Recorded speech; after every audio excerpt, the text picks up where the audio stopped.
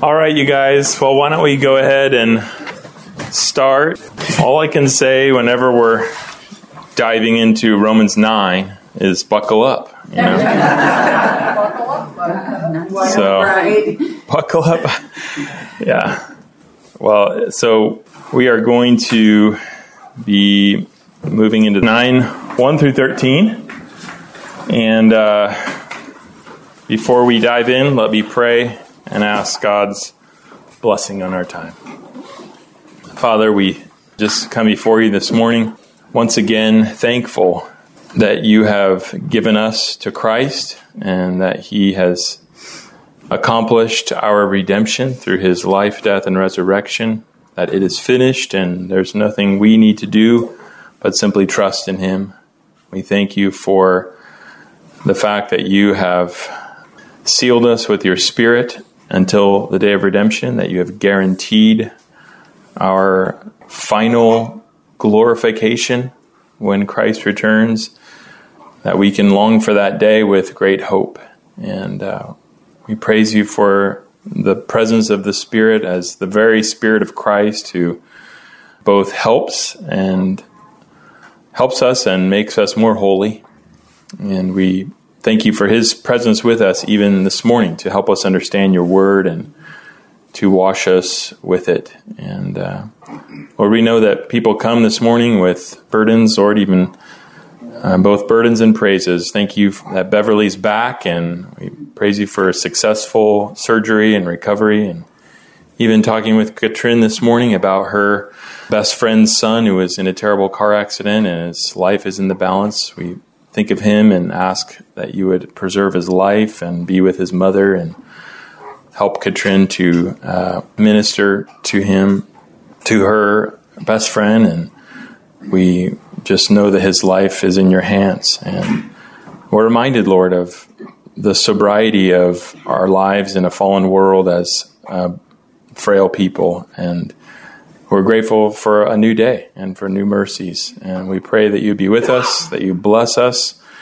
even today, with spiritual growth, with joy in the Lord, and that you would help us to honor you in thought, word, and deed. And we pray it in Jesus' name. Amen. Amen. Okay. So, just a little bit of review and preview.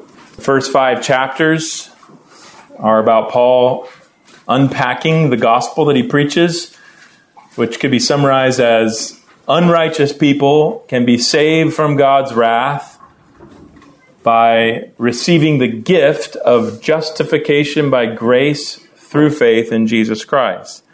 Chapters 6 and 7 he moves to talk about how those who receive the gift of justification by faith also receive other blessings, including new spiritual life, by which they now serve God instead of sin.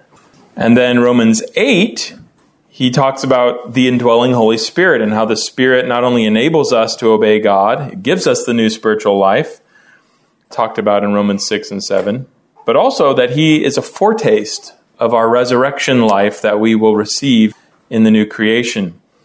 And he also further cements the security of our salvation by explaining that God's past, present, and future redemptive acts are like an unbreakable chain, so that our future glorification is certain. And so that's where we left off, and today we're going to jump into Romans 9, which really, if you're familiar with the book of Romans, you know this is a major turning point in the book, where we're really going to have a whole new section of the book from Romans 9 through 11. And then there'll be one final section, Romans 12 through 16. So Romans 9 through 11, as we dive into this section, Paul is addressing the problem of Jewish unbelief. In other words, he knows that there are both Jews and Gentiles in the churches of Rome, and that there is potentially this question, if he's going to preach that, the gospel is the power of God for salvation to everyone who believes, to the Jew first and also to the Gentile, but that it includes salvation that is simply through faith, apart from works of the old covenant law. You could see how people might begin to ask, well, Paul, what about the old covenant? What about the Jews? And how do we explain that so many of God's old covenant people didn't believe in Christ and have not received the salvation that he has provided? To put it another way, how could God's old covenant people, to whom the promises were originally made, Abraham, David, the prophets, how could they largely reject the Messiah and miss out on salvation? And so Paul's going to explain, beginning in these verses, that God's promises have not failed because God never gave those promises to all Israelites, but to some chosen by grace. And even as we say that, we ourselves might say, okay, Paul, you're going to have to explain what you mean by that. And that's what he's going to do in this section. Okay, so we're going to dive in here. If someone would read Romans chapter 9, verses 1 through 3. We'll start here. Romans 9, 1 through 3. Someone would read those verses. I am speaking the truth in Christ. I am not lying. My conscience bears me witness in the Holy Spirit that I have great sorrow and unceasing anguish in my heart. For I could wish that I myself were accursed and cut off from Christ for the sake of my brothers, my kinsmen, according to the flesh. Okay, so let me just summarize this. Paul is solemnly declaring his deep and sincere desire to see his fellow Jews saved. Okay, that's what these first three verses are about. I mentioned this earlier. I should have just waited because I knew I was going to say it here. But Paul knew, if you think about it, here he is, a former Pharisee, but the Lord sends him out as a pioneer missionary, going to various Gentile places, right? And so he had primarily a ministry that was directed, yes, he would go to the synagogues first, but then he would go also to the Gentiles, and the churches that he planted would be filled with predominantly Gentiles and some Jews. And his teaching about the Old Covenant law, you think of the book of Galatians, right? It was extremely controversial with the Jewish Christians, especially those in Jerusalem. In fact, you remember that, the whole matter that led up to the council, so to speak, in Acts 15 had to do with, this dispute as to whether or not Gentiles needed to be circumcised and keep the Old Covenant law in order to be saved. And Paul was saying, absolutely not, right? So you can see that his gospel was seriously ruffling the feathers of many Jewish Christians who didn't understand how the transition between Old Covenant and New Covenant had played out. The apostles understood.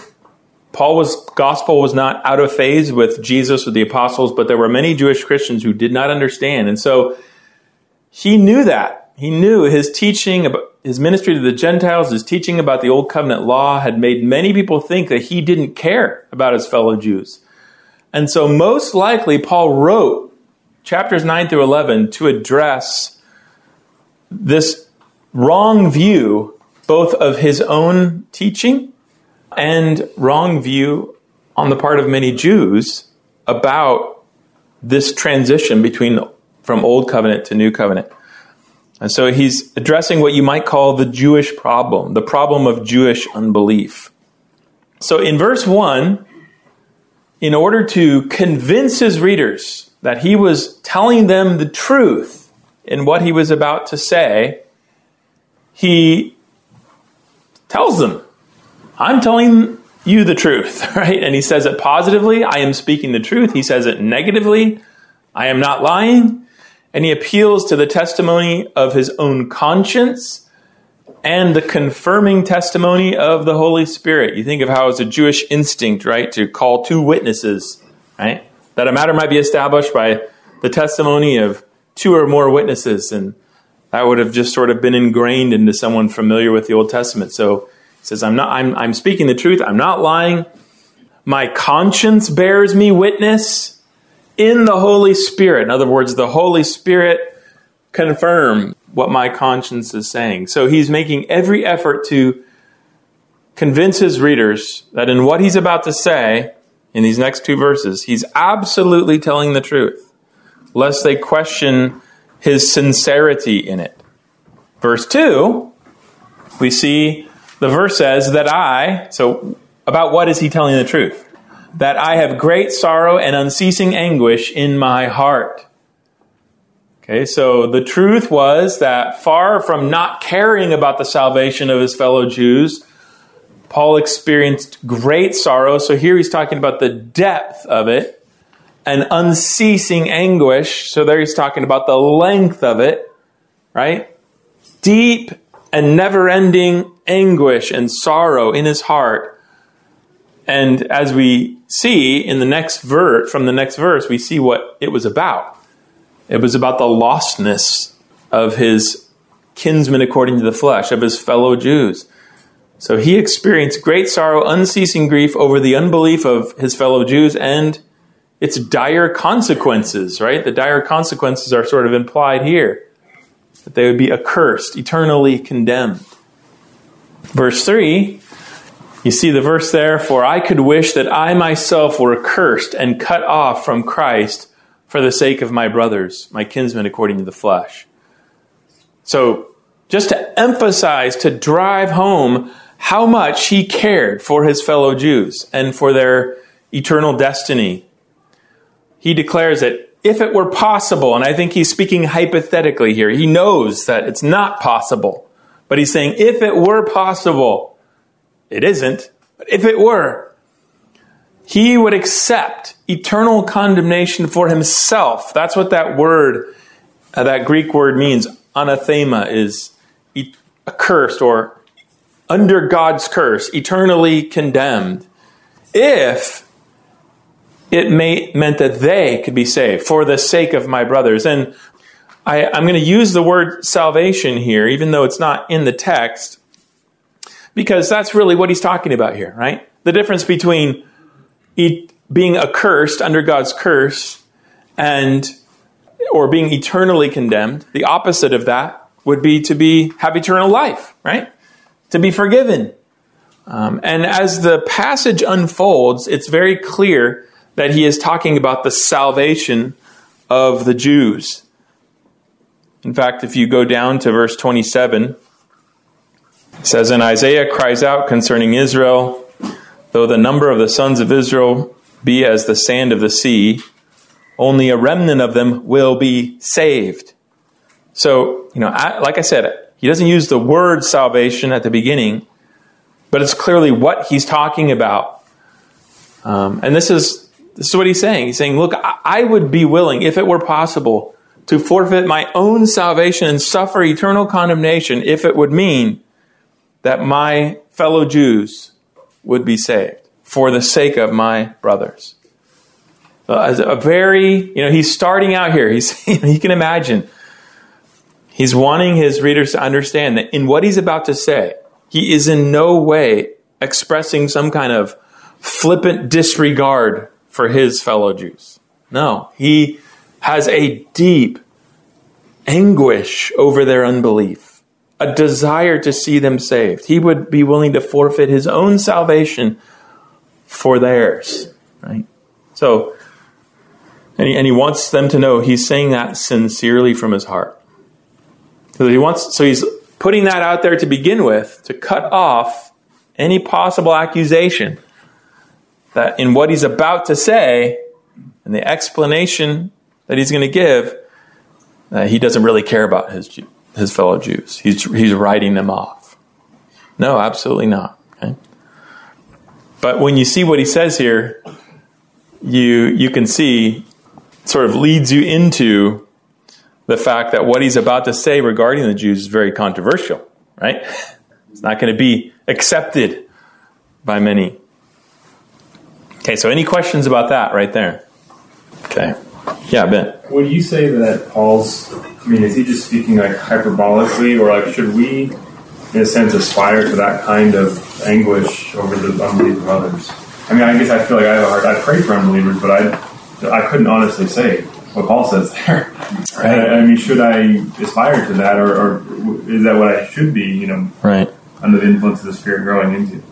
Well, I do believe it is somewhat hyperbolic, just in the sense that I think Paul was well aware that it didn't work like that. Yeah. But I do think that he's sincere in that he seems to, I don't think he makes very clear that he's telling the truth, right? So I think he sincerely would be willing to forfeit his own eternal life in order to see his fellow Jews saved. Now, in terms of should we aspire to it, I guess he would say yes, right? Like, we should aspire to that kind of depth of anguish and desire for the lost. And I wondered if it's almost in a sense like Jesus, though it wasn't eternal. He took on the eternal condemnation, right, so that we would be saved. So in a sense, I wondered if Paul is being like Christ. Right. Yeah, I do think so. Yeah, that's very, very sobering, isn't it? I have a long way to go. Yeah, we have a long ways to go, right? Okay, well, let's move on to Romans 9, 4 through 5. If someone would read these verses, Romans 9, 4 through 5. They are Israelites. To them belong the adoption, the glory, the covenants, the giving of the law, the worship, and the promises. To them belong the patriarchs, and from their race, according to the flesh, is the Christ, who is God over all, blessed forever. Amen. All right, so I think to summarize these verses, the reason for Paul's special concern for his fellow Jews, the reason why it caused him such anguish was not simply that they were his kin, but was also because of all the privileges that they had been given in redemptive history. All right, and so he's going to enumerate these. In other words, we think this way about our children, right? To have an unbelieving child, one of the things that makes it so much worse is to think of all the privileges that they have grown up. They've grown up hearing the gospel, attending the worship of the saints, having a Bible read to them in the home, having Christian parents seeking to train them in the Lord, and then to forfeit all of it just makes it that much more agonizing, right? And so that's what he's expressing here, I believe, about his fellow Jews, right? First, he says they are Israelites. And I think here, the category he's speaking of, and you're going to see this play out in the text, Israelites is code for, or the equivalent of, God's old covenant people. Now, it is something that their physical descent was a factor in it, but not the sole factor, as we're going to see. But as members of the old covenant community, they had been given privileges. And what are these privileges? He says, the adoption. I quote Exodus 4:22 through 23, because this is where God speaks to Pharaoh. He says to Moses, "Go tell Pharaoh, Israel is my firstborn son. Let my son go," right?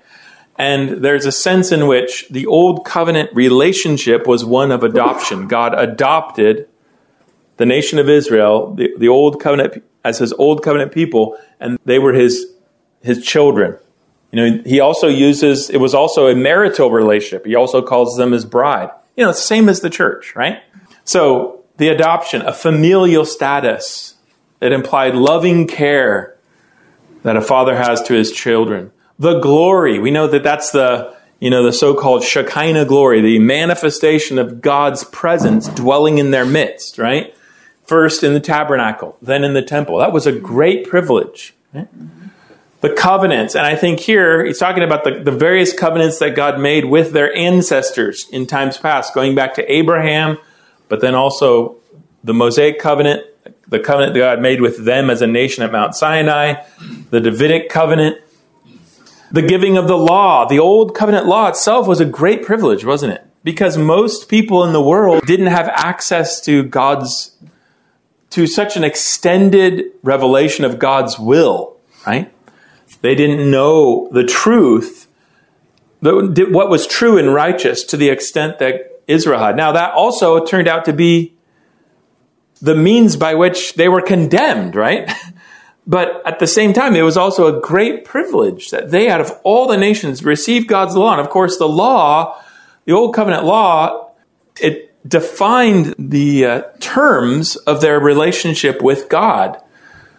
And so it was a very sobering thing. It showed them how to be faithful to God and therefore condemned them when they were not faithful. But it was a great blessing to have that extended revelation of God's character and his will to them, right? So the law, that was a great privilege. Then the worship. And I think that's a reference to the sacrificial system and to the calendar of feasts in which they would gather in Jerusalem throughout the year for various feasts. So the worship, it's centered around God's presence in the tabernacle and then the temple. And it involved both the priesthood and the sacrifices, which was an ongoing part of their worship, and then also the festal days where they would gather for special days of worship. And then finally, the promises. And I think probably they're speaking here of these great unconditional promises that were attached to the Abrahamic covenant. And I use the word unconditional, needs to be qualified in some ways, but largely, it's not to say that, the Abrahamic promise, for instance, didn't come with any terms on their part.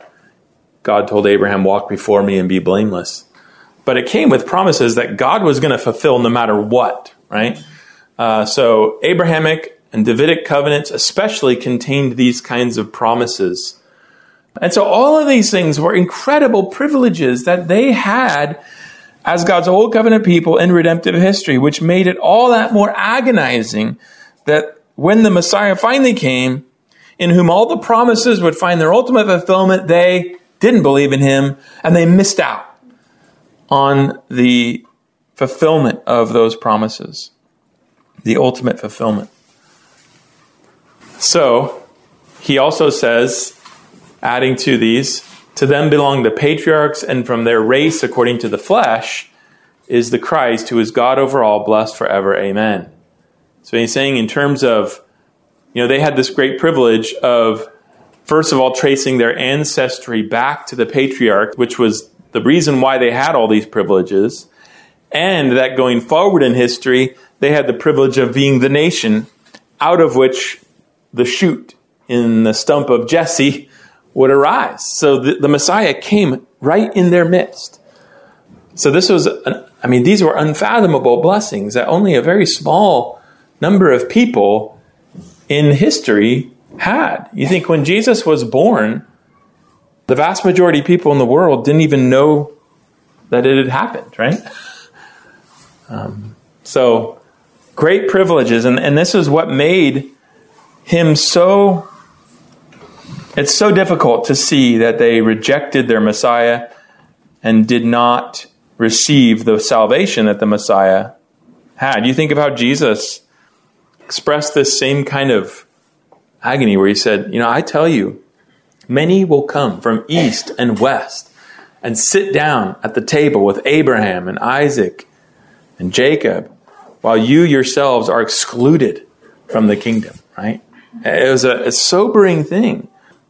So, any questions about this panel here? Yeah. It seems significant where it is stating that it's speaking of to the flesh is the Christ who is God over all. Are we speaking specifically of Christ and of God? Because that seems somewhat jarring that he is now stating that Christ is God, and in fact it goes one level beyond that to say that Christ is God who is God.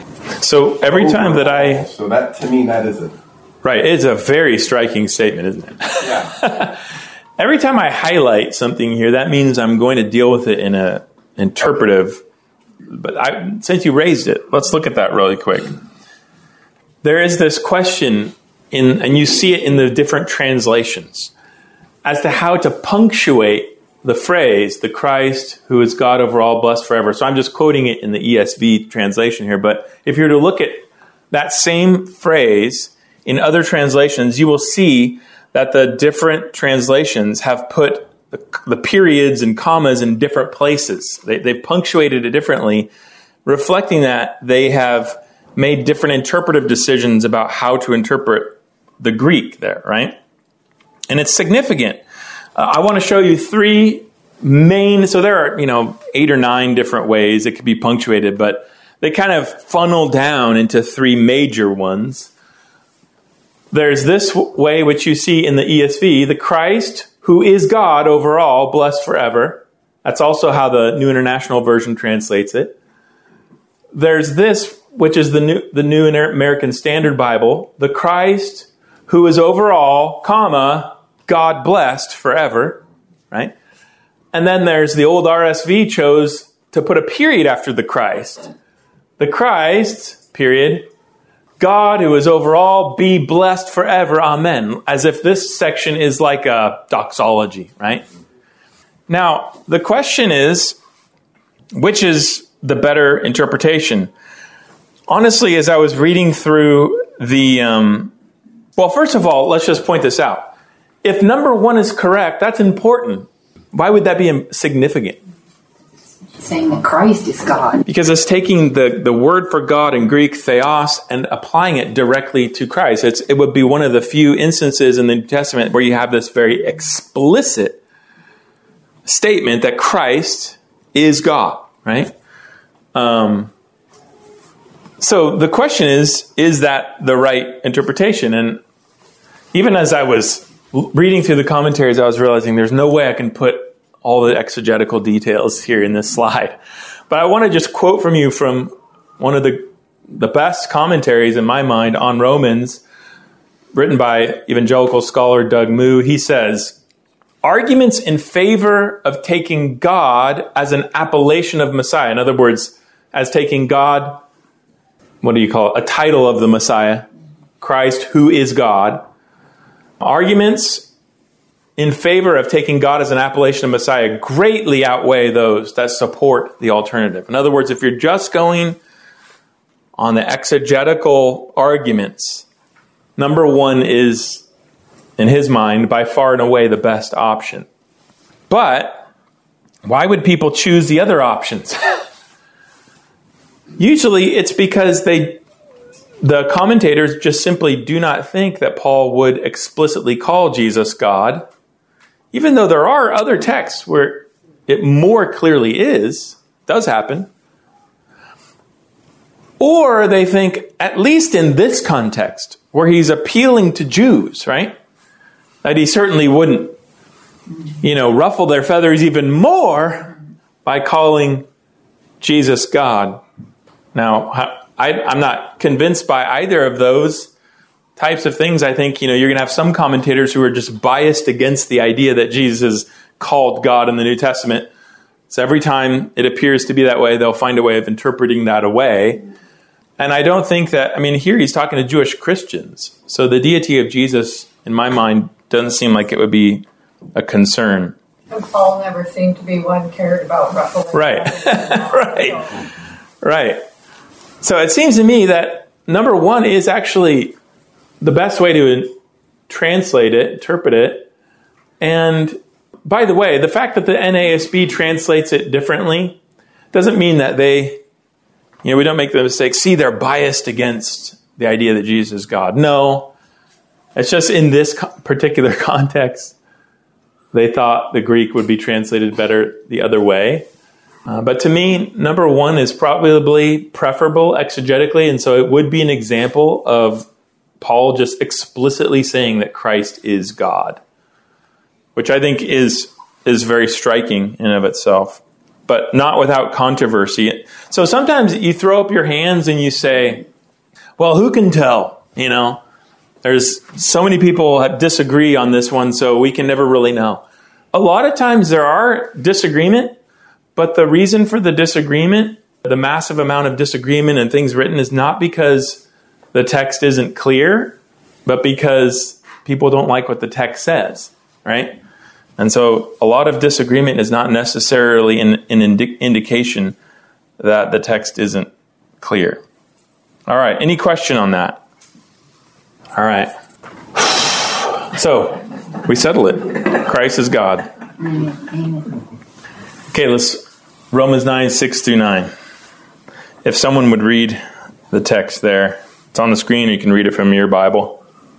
It is not as though the word of God has failed, for not all who are descended from Israel belong to Israel, and not all are children of Abraham, because they are his offspring.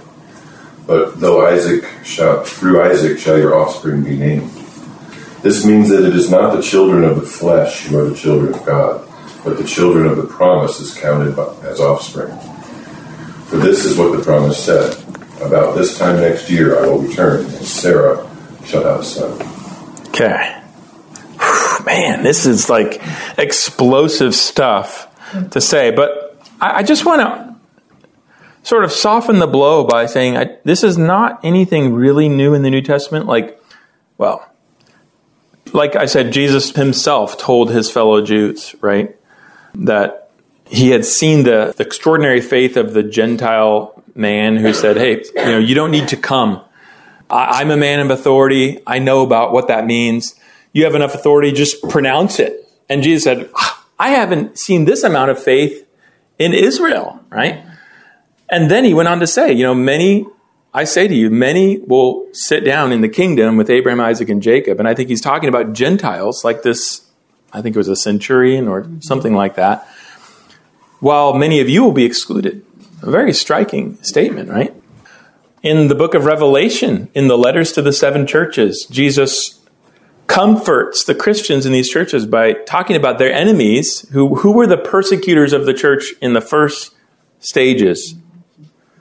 Not so much the Romans, but their fellow Jews. And he says, I know about these guys. He says, they say they are Jews, but they are not, right? They are a synagogue of Satan. Wow, right? So, and that really shouldn't have been all that surprising when you think about the Old Testament too, where in the community there were people who were clearly going to hell, right? You can think of some on your hands, right? An Ahab, for instance. And then there are others in the covenant community that were true believers, like an Elisha. So I softened the blow a little bit here by saying I don't think this is like, Paul isn't totally out in left field here, right? Obviously, this is inspired scripture, so what he says is true, but I'm saying this is a biblical concept that he's talking about that's not just here. I think his argument here is this: though Paul grieves over it, Israel's unbelief, right? And when I say Israel, I mean his fellow Jews, his kinsmen according to the flesh. The unbelief of his fellow Jews does not mean that God failed to keep his word, because his promise was never given to all of Abraham's physical descendants. That's his argument. It's not as though the word of God has failed, for not all who are descended from Israel belong to Israel. Not all are children of Abraham because they are his offspring. Wow. So the first part of verse 6, but it is not as though the word of God has failed. It's interesting.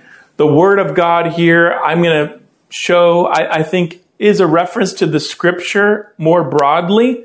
But when he says the word of God, it's not as though the word of God has failed. It sort of indicates that he's zeroing in on the promises contained in the Old Testament scripture, as if those promises would potentially be proven false. He says, no, it's not as if the promises in the Old Testament scripture have failed, have proven untrue. It's not as though that's happened. And then verses 6b through 7a, for not all who are descended from Israel belong to Israel, and not all are children of Abraham because they are his offspring. What's he saying? He's saying the promises were given to Abraham's descendants. That's true, right? To Abraham and his seed. And Abraham's descendants is Israel, right? But this category, both Abraham's seed or offspring and Israel, never included all of his physical descendants. These categories of Abraham's offspring and Israel never included all physical descendants of Abraham, or all who physically descended from Israel. That's what he's saying. Not all who are descended from Israel belong to Israel. Not all are children of Abraham because they are his offspring. And you say, how could that be true? Well, very easily. Because he quotes here. He quotes from the Old Testament scriptures to establish it. He says, remember what they say. Genesis 21:12. Through Isaac your offspring shall be named. Now, if you understand that he's making a contrast here between Isaac and who? Ishmael. Both were physical descendants of Abraham, right? Both were his physical offspring. But notice, he says, through Isaac your offspring shall be named. So he's saying you have physical offspring that include Isaac and Ishmael. But with respect to the offspring to whom the promise belonged, only one of those will be called your offspring. And who is it? Isaac, right? So in Genesis 21:12, only Isaac's descendants, not Ishmael's, were going to be called offspring, named offspring of Abraham. And why was that an important title, to be the offspring of Abraham? It's implied here, but not stated. Heirs. What's that? The heirs. Yeah, because the offspring of Abraham were the ones to whom the promises were given, right? That's very clear. Ishmael was a physical offspring of Abraham, but he was not the offspring to whom the promises would be given. And that's like simple stuff from the Old Testament, right? It's just something that you may think, but I just didn't think about how there's offspring and then there's offspring, right? But that's what he's saying. Verses 8 and 9. This means that it is not the children of the flesh who are the children of God, but the children of the promise are counted as offspring. Counted. That's a word he used earlier in the book. It means to reckon, right? To consider. He's saying it's not the children of the flesh who are the children of God, but the children of the promise are counted as offspring. For this is what the promise said. So here again, he quotes from an Old Testament scripture to back it up. About this time next year, I will return and Sarah shall have a son. So you see what he's saying? He's saying, so Abraham's offspring are not all his physical offspring, children of the flesh, but those to whom God gave his promise, children of the promise. And he quotes Genesis 18:10 to back it up. By the way, do any of you guys remember the context of Genesis 18? Like, why was God saying this? About this time next year, I will return and Sarah shall have a son. Sarah doubted possible. Yeah, so they're old. Mm-hmm. They don't have any children. So what had they assumed? What happened? That their existing son, Ishmael, which was not Sarah's, but Abraham's through Hagar, would be the heir. And God says, no, next year, Sarah's going to have a son. He's the one. Paul here is using that text to back up his statement that, look, when it comes to the offspring who would receive the promises, it's not just the physical descendants of Abraham, but it's the one to whom the promise was given, the children of the promise, not the children of the flesh. Right? So, very simple observations from Old Testament text to make a very controversial and profound point. The offspring of Abraham is not every single physical descendant. But when you start thinking about the history of Abraham, you think, yeah, actually that's got to be true, right? Because Abraham had lots of wives and lots of different children, but not all of them received the promise, right? That also goes against a popular thing that's been spreading, is that everybody's been forgiven of all their sins and that will not have to face the judgment. Right. You know, is that because it says that Christ paid for the sins of the world and taking it wrong, but this also explains that can't be true. Yeah, Paul's not a universalist, let's put it that way. Yeah. So, in this argument that Paul's making, is it to be applied each generation, that God selects in each generation so that there is a physical connection remains in the promise? Or is he making the argument like just to remove the idea of that physical generational being a component of the actual salvation that we have? Well, it's a tricky question.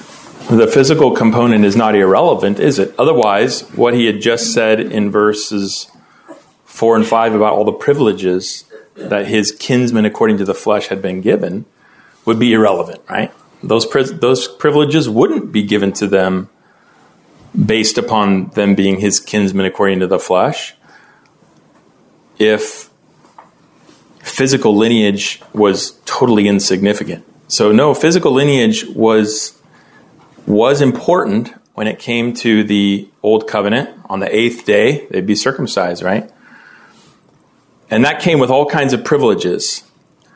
But he's making a distinction here between just the children of the flesh, all the physical descendants of both Israel, because he says not all who are descended from Israel, and Abraham, not all who are children of Abraham according to the flesh,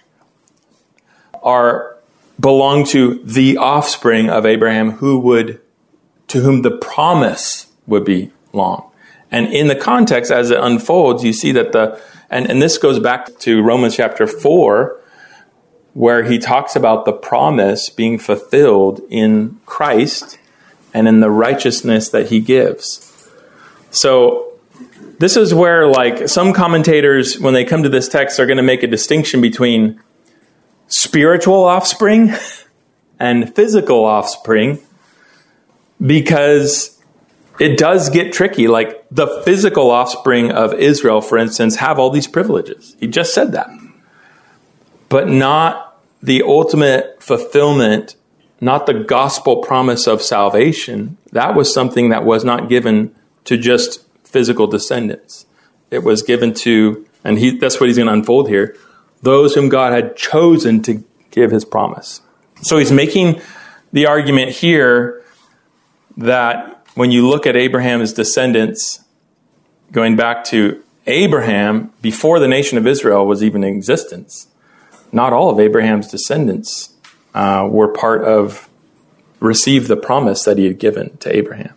So looking through, say, even just like through the kings, when you have a bad king, is it like, would we look at it like they were not part of the promise, but then their descendant, who was a good king, was grafted in back? And like look at it that way, or right? If they have to maintain the physical lineage, like is there a grafting that we consider that way? Because obviously there was a cutoff at some point, because not all those kings are saved. Well, I think a better way of saying it is what he's going to unpack later on in the chapters, Romans 9 through 11, is that you have the Old Covenant community full of physical descendants, but then you have a remnant within that truly believe and are saved and receive salvation. So you always had a remnant both within Israel. Remember, Elijah said, "I'm the only one left, Lord, that worships you." And God said, "No, I preserved 7,000 men who have not bowed the knee to Baal," a remnant within. The grafting in comes later, right? As a sort of new covenant mystery previously hidden, now revealed, that he's grafting the Gentiles in as well. Now, there were some Gentiles who became part of the Old Covenant community and also were believers, like a Ruth and a Rahab. But the grafting in language in Romans 9 through 11 actually speaks of the Gentiles being grafted in to the church, to the New Covenant community, if that makes sense. Is that scratching where you're itching, or? Well, it's just like, if we're still tracking the physical lineage, it's like if you have an apostate within Israel that obviously is not part of that promise, then how do their children continue on in the promise? It seems like it causes a break.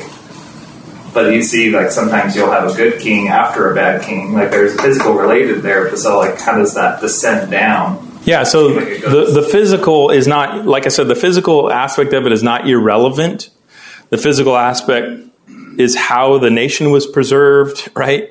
How the line of kings was determined, how the Messiah ended up coming through the physical descent of generation after generation of Abraham's descendants. But within that didn't determine whether they received the promised blessing given to Abraham. He's saying there was a remnant chosen by grace. And he's going to say, how was that determined? And he's going to argue here, it was by God's sovereign choice. So a very, very interesting, wow. Okay. Move to Romans 9, 10 through 13. So the last section, if someone would read that. And not only so, but also when Rebekah had conceived children by one man, our forefather Isaac, though they were not yet born and had done nothing, either good or bad, in order that God's purpose of election might continue, not because of works, but because of him who called. She was told, the older will serve the younger, as it is written, Jacob I loved, but Esau I hated. Okay. So here is how I'm going to summarize these verses. Rebekah's twin sons, Jacob and Esau, provide even more compelling evidence that Abraham's offspring are determined by God's choice, not simply physical descent. So this is something that was implied previously, but why was the promise given to Isaac and not Ishmael? Because God said, through Isaac, your descendants. So there's a divine choice implied there. They were both physical descendants, but God chose Isaac. But you could argue that, that makes sense though, because Isaac was his child through Sarah, whereas Ishmael was his child through Hagar, his servant. And so maybe that's not as good evidence as that it depends upon God's choice as we would like. There's still physical descent involved here, right? Because same dads, but different moms. But that's why he adds in another example. And not only so, here's another more compelling example. If some would object that Isaac received the promise because he was born to Jacob through Sarah, not Hagar, this objection is removed with Esau and Jacob, who were both born to Isaac through Rebekah. So same mom and same dad. In fact, they were twins, right? So when you come to verse 10, not only so, but also when Rebekah had conceived children by one man, so one woman, one man, our forefather Isaac. And you come to verses 11 and 12. Look first at the verses. Though they were not yet born and had done nothing, either good or bad, in order that God's purpose of election might continue, not because of works, but because of him who calls. So first of all, what's he saying here? He's saying, even though Jacob and Esau had the exact same physical qualifications, and they were twin sons of Isaac through Rebekah. So there's no issue of an Egyptian servant here. There's no issue of Isaac of when Abraham and Sarah concocting their own plan here. No, this is Isaac. It's his one wife, two sons, twin sons. Yet we see that God chose one of them, Jacob, to receive the promise and not Esau. That's obvious, right? You read the biblical account, it's true. We don't really talk about Esau's descendants as having anything to do with the promises, the covenant, the worship, the Messiah, right? They're out. God chose the promise to be given to Jacob and his descendants. And in fact, that the choice of Jacob over Esau, according to Genesis 25:23, was made before they were even born. Right? And he's going to quote here, Genesis 25:23, where God said to Rebekah while the twins were still in her womb, she's going, what is happening in there? They're warring with each other. He says, the older Esau will serve the younger. And that little phrase, before they were born, Paul points out that indicated that God had chosen Jacob to receive the promise, even though he was younger, rather than Esau. So the choice was made before they were born, before they had done anything good or bad. So in other words, we've already eliminated physical descent from the picture. The choice wasn't made on the basis of different physical lineage, Nor was the choice made on God looking at their life and saying, well, Jacob was more worthy than Esau. That not only when you read the accounts, you realize that was not true, but also you realize that the choice was made before they were born and before they'd done anything good or bad. So the promise was given to one and not the other according to God's purpose of election. Election just means his choice, so that his purpose of election might continue, and that the choice would not be made because of works, but because of him who calls. All right. And then to back it up, he cites another passage from Malachi 1, 2 through 3, which is from much later in redemptive history, when Israel is questioning God's love. And they're saying to God, how have you loved us? And he said, are you kidding me? Look at Edom, Esau's descendants. Look at how I've treated you compared to them. Them, I've judged them without mercy. They try to rise up, it's not going to work. But you, I've set my love upon you, right? I've given you my covenant, right?